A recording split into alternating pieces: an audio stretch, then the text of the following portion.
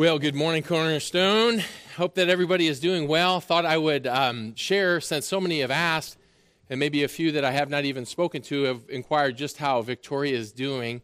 She is currently at home, and we're somewhere between 3 and 4 days overdue, upwards to a week, depending on which due date was accurate from the ultrasound. And so she is due at any moment, and so I actually have my cell phone with me, just so in case you're wondering, right here, in case she would call. I have it on vibrate, and will certainly jump right onto that call if I should receive one.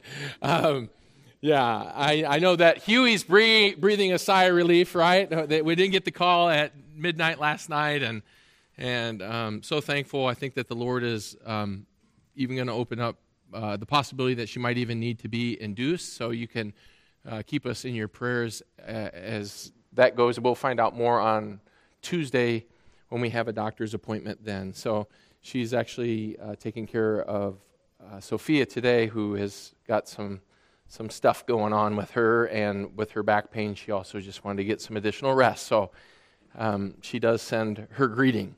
All right, well, we can officially get started now, and last week we had a message entitled Protecting Your Purity, and today is actually going to be part 2 of a message relating to our purity.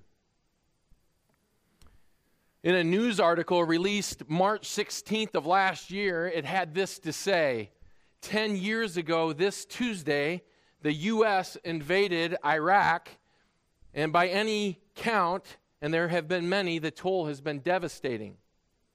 So far, about 4,400 U.S. troops and more than 100,000 Iraqi civilians have been killed. And the combined costs of the war come to an astounding $2 trillion, including future commitments like veteran care. So where do we stand today? Stephen Hadley was the National Security Advisor under President George W. Bush from 2005 to 2009. And part of the White House team that helped sell the war to the public. Hadley had this to say: the cost of getting Iraq back under control was too high in terms of dollars, in terms of lives of Americans, and in terms of lives of Iraqis.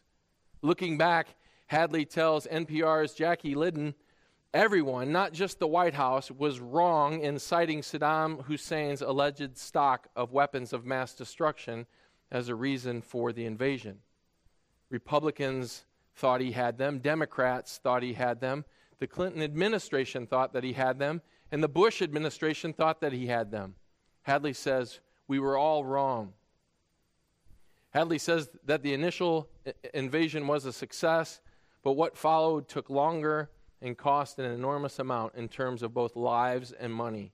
He stands by the judgment, however, that Saddam was a great threat to the U.S. and the region. Regarding the human toll on both sides, Hadley admits that clearly the situation got away from us. And so you might be intrigued, why am I sharing this article with you? And if you'll allow me to explain, politics aside, there are some amazing parallels between physical war that takes place and spiritual war that takes place in the lives of a believer. Allow me just to share 3 parallels. First, wars are costly, and casualties of war are real with serious consequences. We saw that in the article, and we see that in the church today. Spiritually, there are great consequences when sin comes in. Secondly, wars can last a long time, and it's easy to forget that we're at war unless you or someone you love is engaged in battle. And I was even convicted about, after reading that article, just the extent to which we've been at war for a decade, and really rebuked in my own heart about how little I have spent in prayer for the soldiers overseas, specifically the Christians that are overseas engaged in battle, who carry a tremendous weight, a gospel weight, to see God save brothers and sisters before their lives come to an end. And third, wars involve deception. And the enemy is always plotting the next attack. And that's true overseas, And that's true in the realm of the church. There's always another plot. There's always a next attack that's coming. And why am I sharing this with you? Hear me loud and clear, church. The Christian life is a war.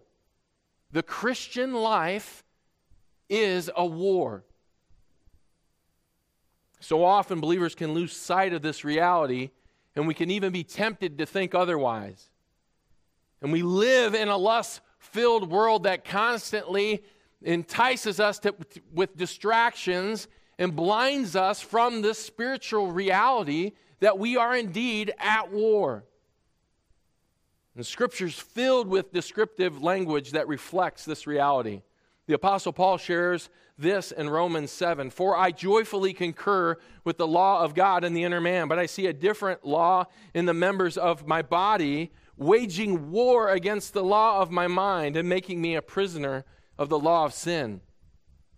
Then in 2 Corinthians chapter 10, Paul had this to say in verse 3, for though we walk in the flesh, we do not war according to the flesh, for the weapons of our warfare are not of the flesh, but divinely powerful for the destruction of fortresses. Then in Ephesians 6, Paul shared that we're to put on spiritual armor. We're called to put on the helmet of salvation, to take up the shield of faith and the breastplate of righteousness, right? The belt of truth, the sword of the Spirit, to shod our feet with the gospel. And why? Why would we need to put on the spiritual armor? Because we're engaged in spiritual war. And all of this is before Paul got to the end of his life when he wrote his last epistle. And he shared with Timothy in 2 Timothy 4:7, I have fought the good fight. Well, last week's exhortation on sexual purity encouraged us by allowing us to see the big picture. In 1 Corinthians 6, verses 18 through 20, for those of you who were here, really provided for us a strategy. And in wars, there's actually two things that take place. There's strategic planning and then there's tactical planning. And strategic planning or strategy always involves the big picture, okay? Tactical planning involves life in the trenches, the day-to-day life.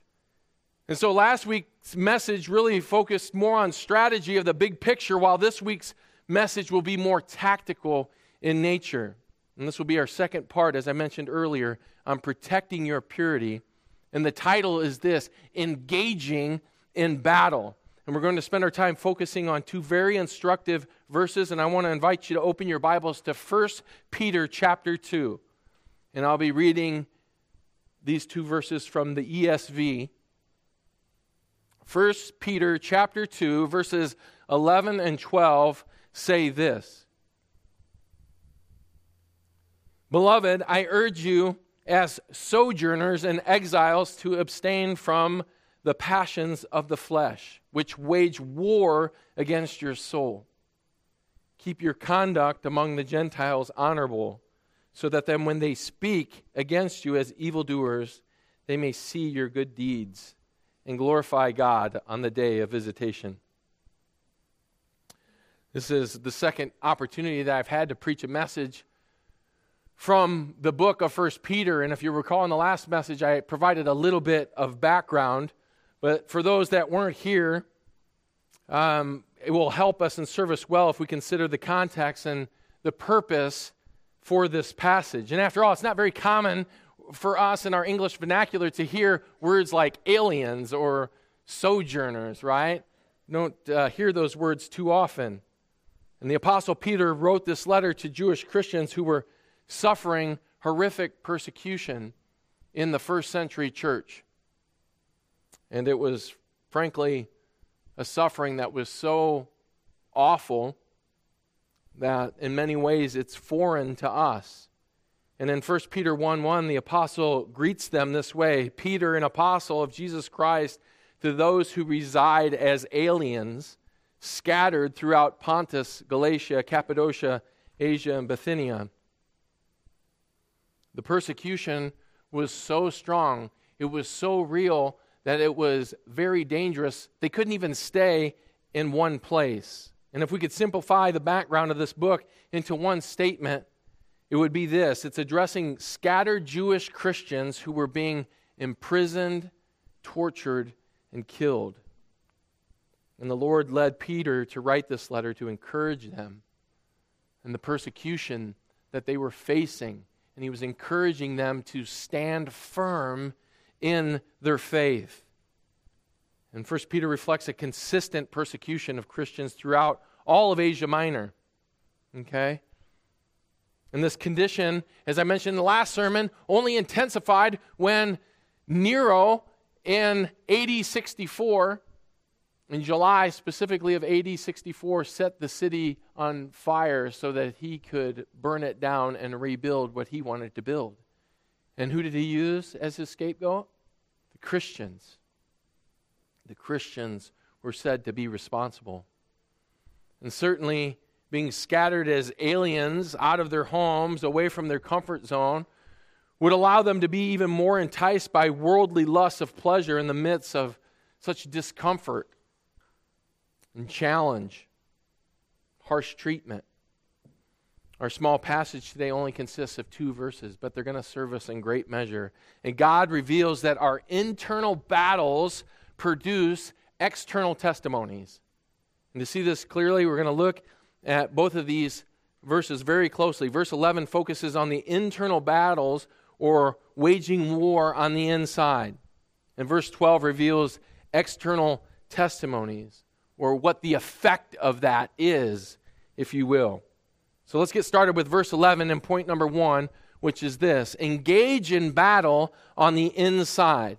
And this is the tactical approach that God would have us see. Verse 11, beloved, I urge you as sojourners and exiles to abstain from the passions of the flesh which wage war against your soul. And beloved is an endearing term that God uses to express his ongoing love and regular care for us as believers. And we even got to sing that in worship just moments ago. And God knows the war of this life. And God knows the individual battles that every single person in this room will face over the course of their life.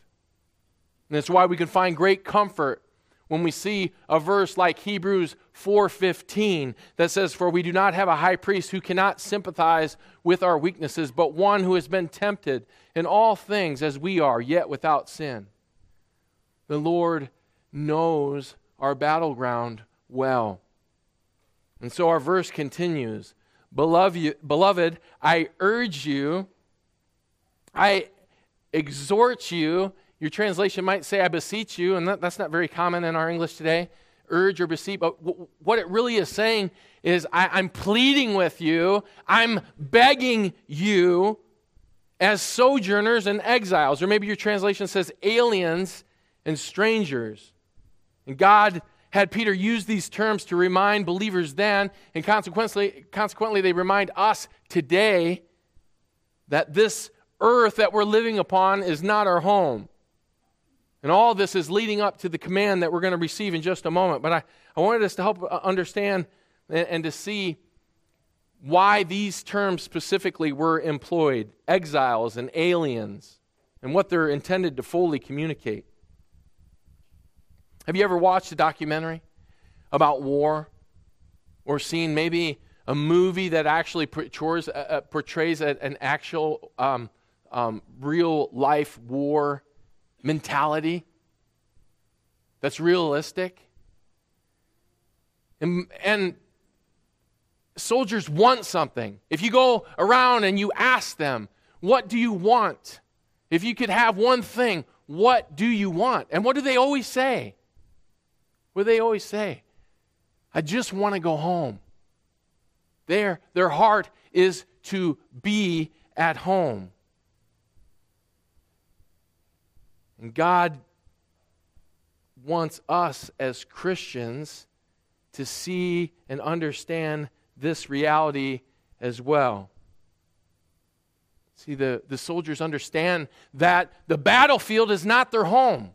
It's not. And as believers, we need to understand the same thing. This battlefield that we're on, that we're living every day in our life, this is not our home. We're exiles. We're sojourners. We're passerbys. We're just coming through. We're here for a season. And that season will come to an end. And God wants us to know and recognize the reality that He will call us home off the battleground. And He'll receive us into His eternal arms. But until then, while we're still here, He calls us as soldiers, He calls us as believers to pick up our weapons, to engage in battle.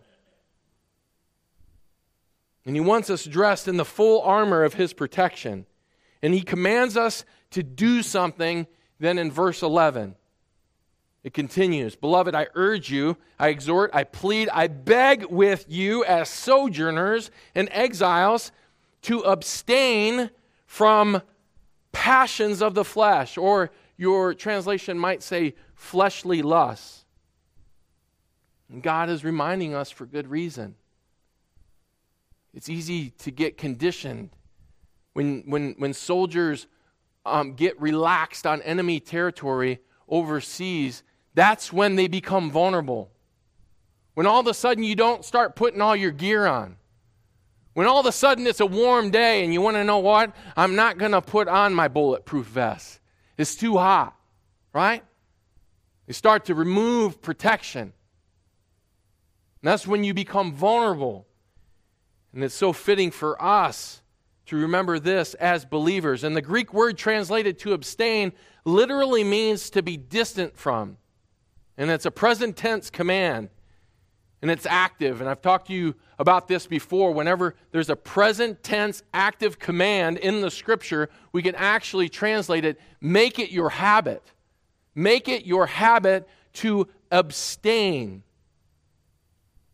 The Lord wants us continually distancing ourselves from evil desires or lusts in the heart that continually draw us towards the temptations of this world.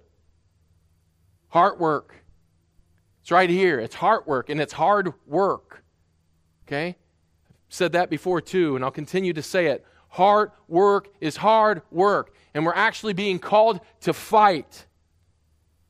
And in the sport of boxing, there's actually an aspect of the sport that will help us here.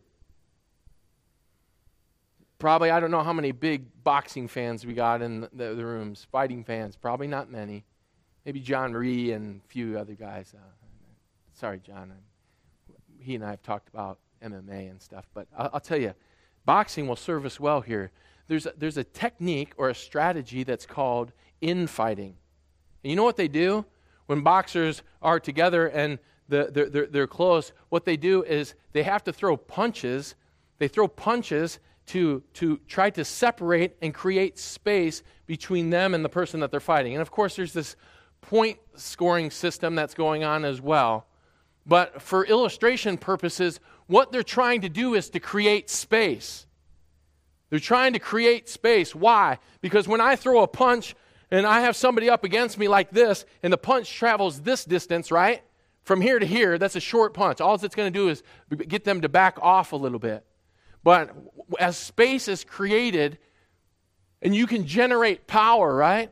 You can generate power. Is a punch that's thrown from this distance going to be more powerful than a punch thrown from this distance? Yes.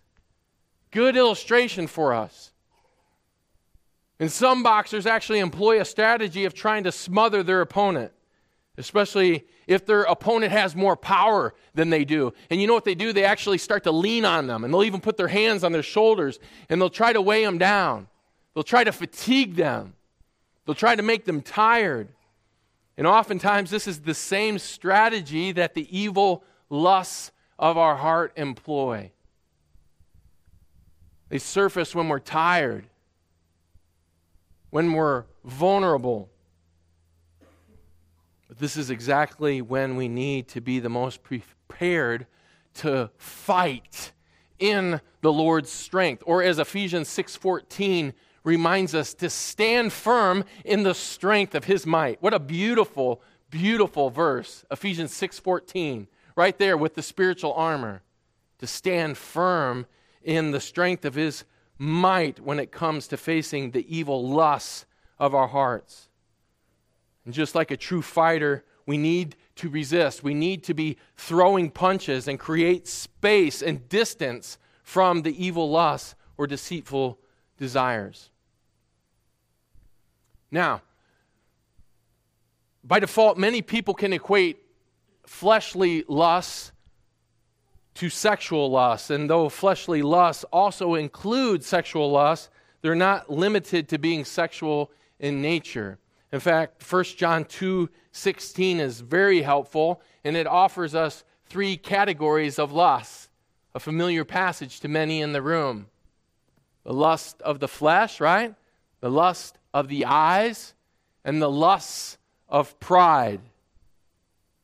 And these deceitful desires or wicked lusts, really, in the end, they're lies. And I'll go so far as to say this. Anytime that you see lust in an evil context, you can replace that word with lies. Okay?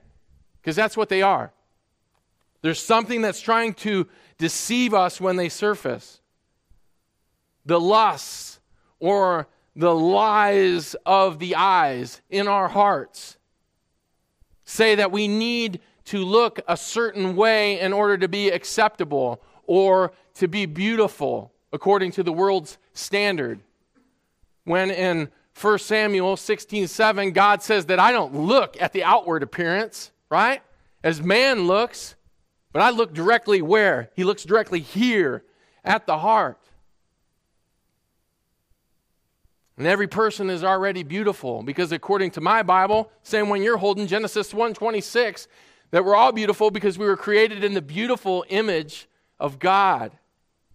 But the lies or the lusts of the eyes tell us that that is not good enough. And the lies of the flesh in our hearts say that it's okay if something feels good, then pursue it and completely dismiss the consequences. That's the lie of the flesh, that to think about the flesh and that there's a complete disconnect, right? There's no connection spiritually to the things that you do in the flesh. That's the lie. There's no connection, right? It's just the flesh. When God says, walk by the Spirit, and you will not carry out the lies of the flesh. In Galatians 5:16. Third, we have the lies of pride in our hearts, which can encourage us to have an elevated view of self and to esteem ourselves, while God says not to think more highly of ourselves than we ought to think, but each one is to think so as to have sound judgment. Romans 12:3. What dangers do fleshly lies or evil deceptions present? Verse 11 provides the answer right here for us. They continually wage war against your soul. This is an internal battle. This is a tactical battle, and it's starting at ground zero, right here in our hearts. And the command that we're given is calling us to distance ourselves from those fleshly lusts, to be separated from believing those lies. And then we're told why. Because they wage war against the soul. And soul in this context is actually talking about the entirety of the person. It's not just a part of the person. It's actually talking about they wage war against your entire person. This is our reality. We live in a fallen world, and there's a war going on, and it involves me.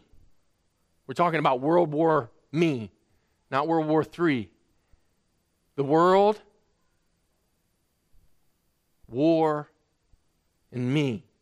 And narrowing it down even further from me, it's going right at the heart level. And all the battles that you and I will ever face, they need to be engaged at the heart level.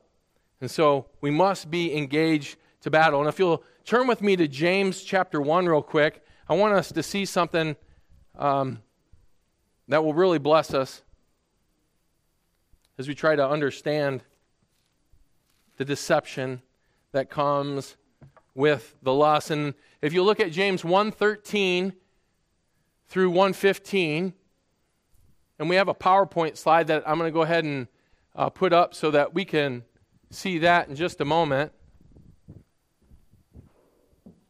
But in James 1:13, it basically says this: let no one say when he is tempted that I'm being tempted by God. For God cannot be tempted by evil, and he himself does not tempt anyone. But then what does it go on to say? But each one is carried away and enticed by his own lust. Or if you have an ESV Bible, it'll say lured right there. Lured by his own lust. Then it says this: then when lust has conceived, it gives birth. It gives birth to sin. And when sin is accomplished, it brings forth death. Okay? And our PowerPoint slide is right here for us to see. And basically, there are some terms that are going to be on the PowerPoint slide, and it's going to look like this. You're going to have deceitful desires right here, okay? And really what they're called, they're called lies, okay? They're lies from the enemy. And then what those lies do is they make us vulnerable to the temptations, right? To the temptations that are around us. And there's a logical progression here, and I want us to see this. I don't want you to miss it. And that will get, there's a battle in the heart, and it's actually in black font, so it was evil desires, and so that it's right there, evil desires and lust, and then it makes us vulnerable to temptation, okay? And then when it's accomplished, it produces sin. And there is a progression here, and I want you to see this because fundamentally we make mistakes all the time. I do this, have done this, and I see this going on in the lives of Christians, that we're always trying to do battle at this level. We're always trying to deal with the temptations, and we're always trying to deal with sins. And the reality is this, and I'm not saying that that's a bad thing necessarily. I'm not. But really, when we're talking about having already engaged in sin, we've already been defeated. We've already yielded or bent the knee to a temptation. There's been a lie that has surfaced in our heart that has arisen. And we believe that lie. And then a temptation came along, and it joined up. It literally conceived with that temptation. And when it conceived, it gave birth to something, and the birth was sin. And I wanted us to encourage everybody in the room to take an opportunity to rewind the tape, if you will. We're going to rewind the tape and go a little bit backwards as we think about the sin in our lives. And in the football world, we did something all the time. And we watched the game film and the practice film, okay? And there was an expression that took place in the professional setting anyway, and it was very common to hear it in the film room. The film don't lie. The film don't lie. What you did and what was recorded happened. It's right there. And sometimes it allows you to see the successes that you have and how you make progress. And then sometimes what does the film do? It allows us to see where we fail and where we fall short. And our lives are continually being recorded on God's camera. They are. He's recording every day, every moment. We're being recorded on God's camera. Romans 14:12 says this explicitly. It doesn't mention camera, but it says, so each of us will give an account of himself to God. And then in 2 Corinthians 5:10, for we must all appear before the judgment seat of Christ, so that each one may receive what is due for what he has done in the body, whether good or evil. And this isn't the great white throne of judgment, talking to unbelievers who are going to be condemned. This is actually speaking to believers. And each of us is going to sit down with God, and we're going to watch the game film of our lives together. And so do you think it might be, I don't know, maybe a little wise to rewind the tape occasionally, maybe reflect a little bit, maybe see the progress that we're making so that we can give the best possible account to him, because he's going to give us reward. He's going to reward us, and you do not want to lose out on that reward. And you know what the punishment is, because people are curious about that. The punishment is actually having reward that you will want that will be withheld. That's it. That's what's going to happen in that moment. Well, maybe your struggle, if you're like me, is with patience, or you're often tempted to be impatient, which leads you to sin by how you talk or react to people. And God commands us to be patient, right? He does. It's also a fruit of the Holy Spirit. And so in our flesh, it is not natural for a person to be patient. And I created a scenario. Imagine this. Your friend is supposed to pick you up at 5 p.m. after work. You wait for them outside, starting at 5 p.m. to get picked up. Before you know it, it's 5:20 p.m., and you have not seen them. They did not call or text you, and they did not answer your call or text you to let you know that they're going to be late.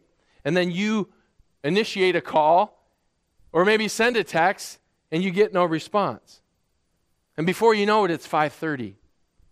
And then it's 5:40. And then they're officially 40 minutes late. What are some of the lies that our hearts can begin to tell us in moments like that? What are some of the things that surface, right, in our sin nature, deceptions and lies that start to come out of our hearts in situation? So-and-so doesn't care about having to make me wait. I mean, why wouldn't they just at least called? I mean, just called, right? Just called to let me know. Now I'm not going to be able to, I'm going to be late for my dinner appointment. I'm not going to get to the gym. I'm not going to get to the bank before it closes. Not going to make it to the dry cleaners on time. Why haven't they called me? This is just ridiculous. Why haven't they called? And there's a war. There's a war. There's a war going on in your heart in moments like that. And it happens every day to us all the time, and it looks differently. The battles look differently. And there are lies that want to surface, and all they do is encourage us to focus on ourselves and really produce a sinful response, to yield to temptation. This is spiritual warfare. This right here, what I'm describing to you, may not live up to the mystical dynamic of what you maybe in your mind have thought of being spiritual warfare. And granted, there are things that are going on with demonic forces in a realm which we cannot see, but God sees it, and so we can entrust that to Him, right? He can handle those battles. He's a big boy. He'll take care of it. But the spiritual war that's taking place with us, we're to deal with that in His strength, standing firm in His might, right? We have to deal with the war that's going on, and it's a battle for truth. That is what spiritual warfare is. It is a battle for the truth. And the lies in moments, just like we were describing, we have to learn to confront them. And God wants us to battle against them by distancing those lies from us. We're going to talk more about how to do this under our second point. But before we move on, I want to make sure that I also have an opportunity to speak to sexual lust as well, because that was really the focus in last week's sermon. It talked about our sexual purity and warned us of the dangers of sexual immorality. And it called us to flee, right? Fuego in the Greek. Flee. Get out of there. Run for safety from any form of sexual immorality. And the Greek word that we said was for sexual immorality was porneia, which is where we get our word pornography. Whenever we encounter any temptation related to porneia, what are we supposed to do? We're supposed to flee. We're supposed to run. And you may recall the quote that I even shared with you from one commentator last week when he was talking about sexual immorality. Don't flirt with it. Don't stand there and pray about what to do. Don't get near it. If it comes knocking, run for your life. That's exactly what we do. And this is just as true this week as it was last week. And that's what God would have us do. But I need to clarify something. When those temptations, that's what we're talking about. Those are the temptations of porneia. It's the temptation and the sin. When anything in that realm comes into the picture, we have to flee. But there are also lusts related to this area in the form of lies in our hearts. And God wants us to deal with those. We need to engage in battle with the sexual lusts in the heart as well. And there's actually a really good book written by Joshua Harris, and it says, sex is not the problem, lust is. And if you don't own a copy of that, whether you disciple someone who's maybe struggled in this area or you have struggled with this is, I would say everyone should own that book. That is a great book. You know what it includes in there? It lists all the lies that surface in the heart for both men and women who are prone to believing these certain lies. It deals directly with the deceptions. The lies like it's really no big deal. Or rationalization, the lie of rationalization. Everyone struggles in this area. Everyone struggles, right? Or better yet, you will be satisfied. You will be satisfied if you act on that lust. Evil lusts betray us, and there's nothing good that can ever come by listening to them. Nothing. And I want to share a biblical example. Turn with me to, I didn't get to share this last week, but it's actually very fitting for this week. 2 Samuel, if you'll turn there with me, 2 Samuel, chapter 13. And I'm reading from my NASB Bible, starting in verse 7, okay? You got to see this. We're going to read 7 through 15. You're going to see the betrayal of lust in the heart, what happens. Then King David sent to the house for Tamar, saying, "Go now to your brother Amnon's house and prepare food for him." So Tamar went to her brother Amnon's house, and he was lying down, and she took dough, kneaded it, made cakes in his sight, and baked the cakes. And she took the pan and dished them out before him. But he refused to eat, and Amnon said, "Have everyone go out from me." So everyone went out from him. And then Amnon said to Tamar, "Bring the food into the bedroom, that I may eat from your hand." And so Tamar took the cakes which she had made and brought them into the bedroom to her brother Amnon. Okay, stop, just real quick. I got to give you the context here. So she's not being foolish here. He's actually pretending to be sick in the context, right? He's actually plotted this, and he's pretending like he's sick, and she's not thinking anything sexually. I mean, this is her half brother. She wants no desire or part of that plot. She'll even say that in just a little bit, but she's not foolish either. She was just trying to minister to him through what she had brought to him. And it says in verse 11, when she had brought them to him to eat, he took hold of her and said to her, Come, lie with me, my sister. And this is exactly the same expression in the Hebrew that was used with Potiphar and with Joseph and Potiphar's wife, right? She said, lie with me. This was a deliberate call to say, sleep with me. But she answered him and said, no, my brother, do not violate me, for such a thing is not done in Israel. Do not do this disgraceful thing. As for me, where could I get rid of my reproach? And as for you, you will be like one of the fools in Israel.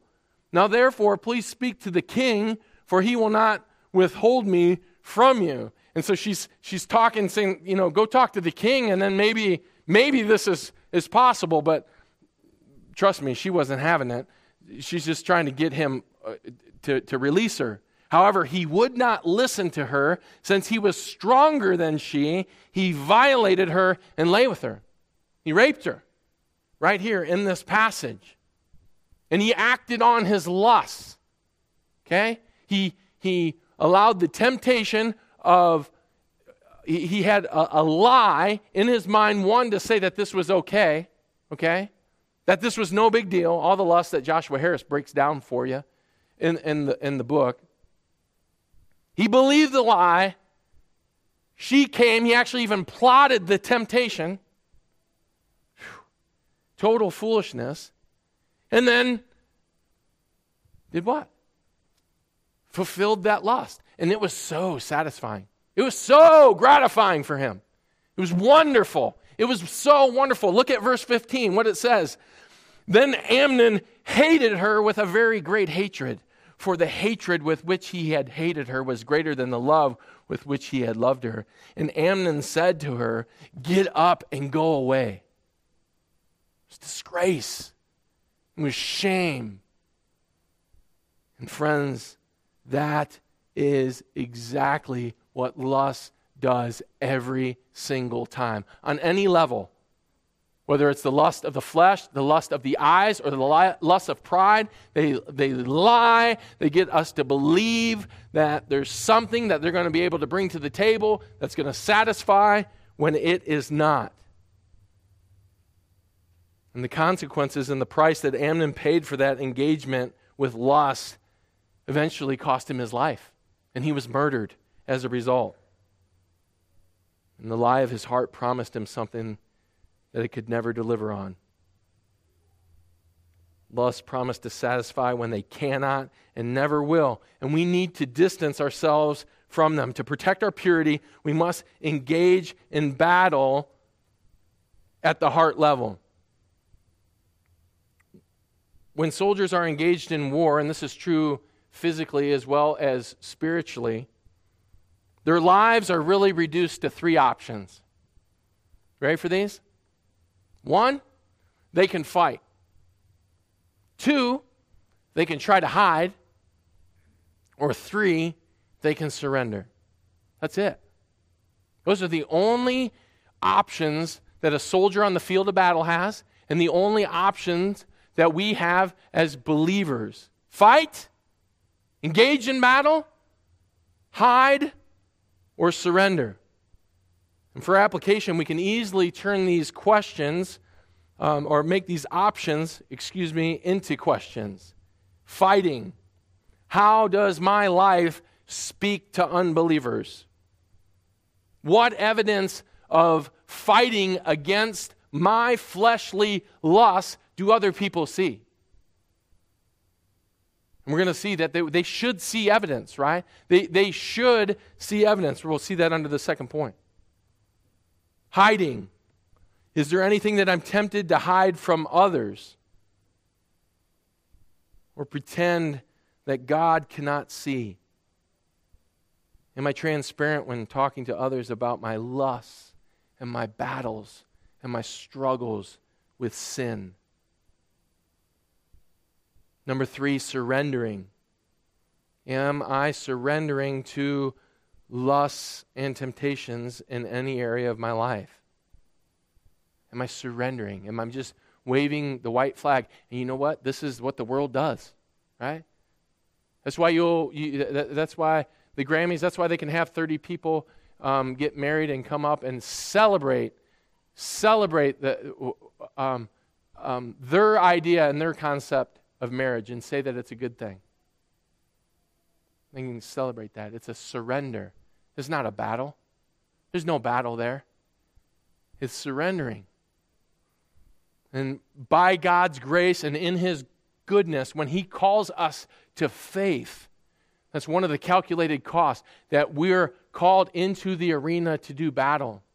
And if you're someone today, maybe you're here today and you're just like, man, I have just really been struggling. I've been spiraling, and I call it circling the drain, you know. It's just like, just spinning in circles, right? It's like, I know that I need to stop doing this or that, and I'm just spinning in circles. I'm like a dog just chasing my tail. I stop, and then it seems like I'm, it's that battle, right? Paul even talks about this in clear terms in Romans 7. But you know what Paul knew? Paul knew that he needed Christ. Paul knew that he needed to repent of his sin and that he needed to trust in Christ completely and to follow Christ and to have access to the Spirit in order to engage in battle. And it could be, okay? It could be that if you're someone in your life where sin just keeps happening over and over and over and over again, it's worth taking a look. It's worth rewinding the tape so far in your life to say, did I truly commit and trust and hand over my life to the Lord Jesus Christ? Am I born again? Is my heart changed? Do I have new desires from within to live for Him? Well, our first point is finished, and our second point won't take anywhere near as long. But our first point was this: engage in battle on the inside. And there's a second point that is found under our second verse in 1 Peter 2. If you'll turn back there with me to 1 Peter chapter 2. It says this in verse 12. Keep your behavior excellent among the Gentiles, so that in the thing in which they slander you as evildoers, that they may, because of your good deeds, as they observe them, glorify God in the day of visitation. And when we engage in battle on the inside, at the heart level, then this allows us to reveal the glory of God on the outside. Our internal struggles lead to consequences that are seen externally. And here, Peter shares the positive impact that a Christian testimony can have on outsiders. And recall who he's writing to, right? These are Christians facing a beatdown with persecution. Harsh treatment, a harsh reality that they're facing. And if any group would have been tempted to retaliate in the flesh, it would have been the people to whom Peter was writing. And not only does God have Peter instruct them to keep distant from those fleshly lusts that are going to wage war against the soul, but God also used Peter to give them this present tense active command that says, make it your habit to keep your conduct excellent. Beautiful. Or we could say praiseworthy. And I want to go back to the PowerPoint. Our next slide will show this, and it's actually going to pull it up. And it's in white. Yes, so we can see it even better. Those in the back row. Lesson learned on PowerPoint. Dark text can be hard to read from afar. Okay. And I want you guys to see this, because this is how battle is engaged. Godly desires use truth. Okay? They focus on the truth. And you know what happens? It's so beautiful how these marry up. In Ephesians 2:10, it says this, that He saved us for good works that He prepared in advance, that we might walk in those works, right? So He not only gives us a new nature, and we sung about that in the last song, a beautiful song. I was struggling a little bit. The first time I sang it, so wasn't tracking as well as I could have, but beautiful lyrics were new creation, right? New desires, right? He gives us a desire for truth instead of desires for falsehood. And He uses the truth to shape us. And then there's even good works that He's prepared in advance that we get to walk in as believers. And what happens when we have the truth, right? When the truth is in our hearts, we see opportunity. God gives us vision to look out and see the opportunities. And when truth meets those good works, they conceive. And they give birth to something that's awesome.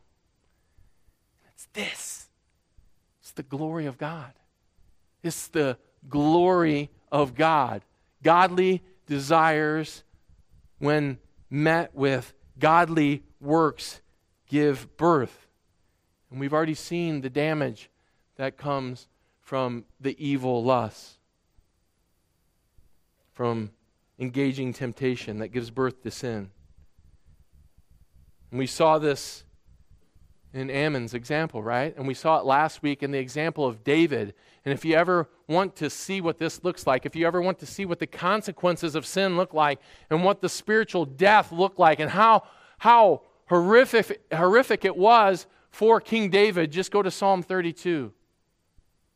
Psalm 51, right? Despairing. Didn't even have the joy of his salvation, right? He was, day and night your hand was heavy upon me. And his vitality drained from him like in the fever heat of summer, right? Psalm 32, verses 3 and 4. Powerful, dehydrated, weak. Physical consequences, spiritual consequences. Well, this is where our hearts get to be engaged and encouraged. On the flip side, godly truths or godly desires, when they conceive, they give birth, right? With good works, they give birth to God's glory. His truth helps us and moves us forward. And this is important. I want to share this too. We also have to rewind the game film here a little bit, okay? Let me tell you why. Because these are great things. Amen. And all God's people said amen. All right? Hallelujah. These are great things. But this is vital.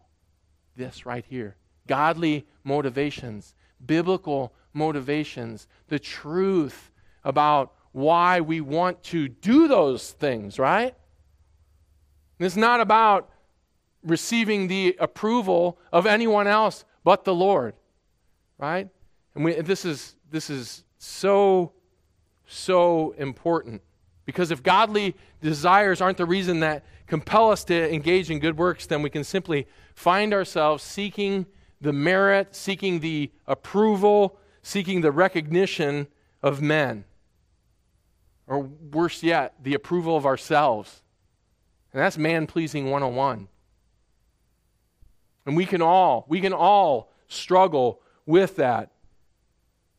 And God provides the answer for it right here, right now. Godly desires and passion fueled by the truth and instruction is what allows us to engage in those good works and give Him glory. And Titus 2:14 says it this way: Christ redeems us from all lawlessness and to purify for Himself a people for His own possession who are zealous for good works. And the word zealous in this verse can be translated enthusiastic, totally committed to. God's word sanctifies, it positions us, it gives us those desires. And Jesus even prayed this for the disciples. Father, sanctify them with truth. Your word is truth. And the word working in conjunction with the Holy Spirit fuels us as disciples to engage in good works. And we saw this lived out, even how it had an impact after Pentecost and the good works that the disciples went on to do. Well, we just read Titus 2:14 and Titus 3:14. That's how I remember these passages, because it's just exactly a chapter later. It's like, you ever notice John 3:16 and 1 John 3:16? Okay, you can look that one up later. We won't mess with that now. But Titus 3:14 says this. Paul writes, "And let our people learn to devote themselves to good works." Let them learn. Interesting. Learn to devote themselves, right? To have the devotion. They come out of a heart of devotion, right, to do those things. It's powerful. It's powerful. Again, we see how godly truths from godly instruction unite with good works, and of course, it gives birth to God's glory. And if you really want to see how doctrine fuels a desire for good works, I want to encourage you to spend some time reading the book of Titus. It does such a great job. The book of Titus would be a great reflection. And I also want to talk about a resource. I don't know, some of the care group leaders have seen these. We have a growth sheet that comes and it's connected every Sunday from the sermon. There's going to be a sheet that you'll have access to. The admin team is making it available online. You're also going to receive it by email a few times over the next couple weeks. And it's just an opportunity for us to engage in the application. And so it will be something that you can take as a devotion. It'll be something that, hey, if you're meeting somebody who doesn't even go to our church, you can use it as a discipleship a resource. It will have application questions on there. It'll have transparency questions. It'll have scripture memorization for you. We love some good scripture memorization in this church. But this is the Spirit-filled life, right? Let the word of Christ richly dwell within you, right? It's got to dwell from within. And when we do battle at the heart level, we need to be able to access those verses. I talked about it. Philippians 4:8 is money for me. It's money. Finally, brethren, whatever is true, whatever is honorable, whatever is good, whatever is pure, whatever is lovely, good repute, whatever is excellent, worthy of praise. Think about these things, right? God, because things come into my mind, right? They come into all of our minds. Impurities come into my mind. You got to grab something and pull it to you. 1 Corinthians 10:13. Brought that up last week. Powerful scriptures. Your speech. Maybe your speech, you're struggling with how you're talking and communicating with people. Ephesians 4:29. You got to grab it and you got to own it. James 3:1-10. We're armed. We have these passages so that we can have victory and that we can reveal God's glory. Our study today shows internal battles that produce external testimonies. And our verse ends with this purpose statement, so that in the thing in which they slander you as evildoers, they may, because of your good deeds, as they observe them, glorify God in the day of visitation. And Christians, during the time of this letter, were getting falsely accused and slandered for all kinds of things. They were being blamed for rebelling against the government. They were being blamed because they were cannibals of cannibalism, because people misunderstood what the Lord's Supper was. And so there was even a connection. They wouldn't bow down. They wouldn't worship Caesar or Roman gods. And so they were accused of being atheists. They were known for opposing slavery, imposing a threat to the empire's economic and social progress. And this is just the short list of why they were being slandered, or your translation might say accused or maligned. And naturally, these fleshly and vile attacks from surrounding pagans put them in very vulnerable positions. And God used Peter to help them engage in battle on the inside so that they could reveal God's glory on the outside. And God didn't want them to respond, nor does He want us to respond with evil.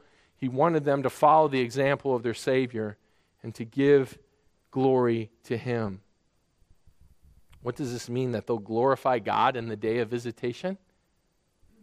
I was intrigued by this in my study, and I found a commentator who I really, it was so interesting because I'm like read commentaries, and I was like, and I'm a master's guy, so of course I check out, see what Dr. MacArthur says, right, initially, and then read, and I found this commentator who just nails this, and then I couldn't remember who it was. So don't ask me after this. Hey, who was that commentator who talked about the glory of David? I'll have to track it down for you. But he says this: on this day of visitation, the unbelievers who are currently slandering Christians will glorify God. This glorification is almost certainly the praise of people who have been converted, and not the forced acknowledgement by unbelievers that God has been right.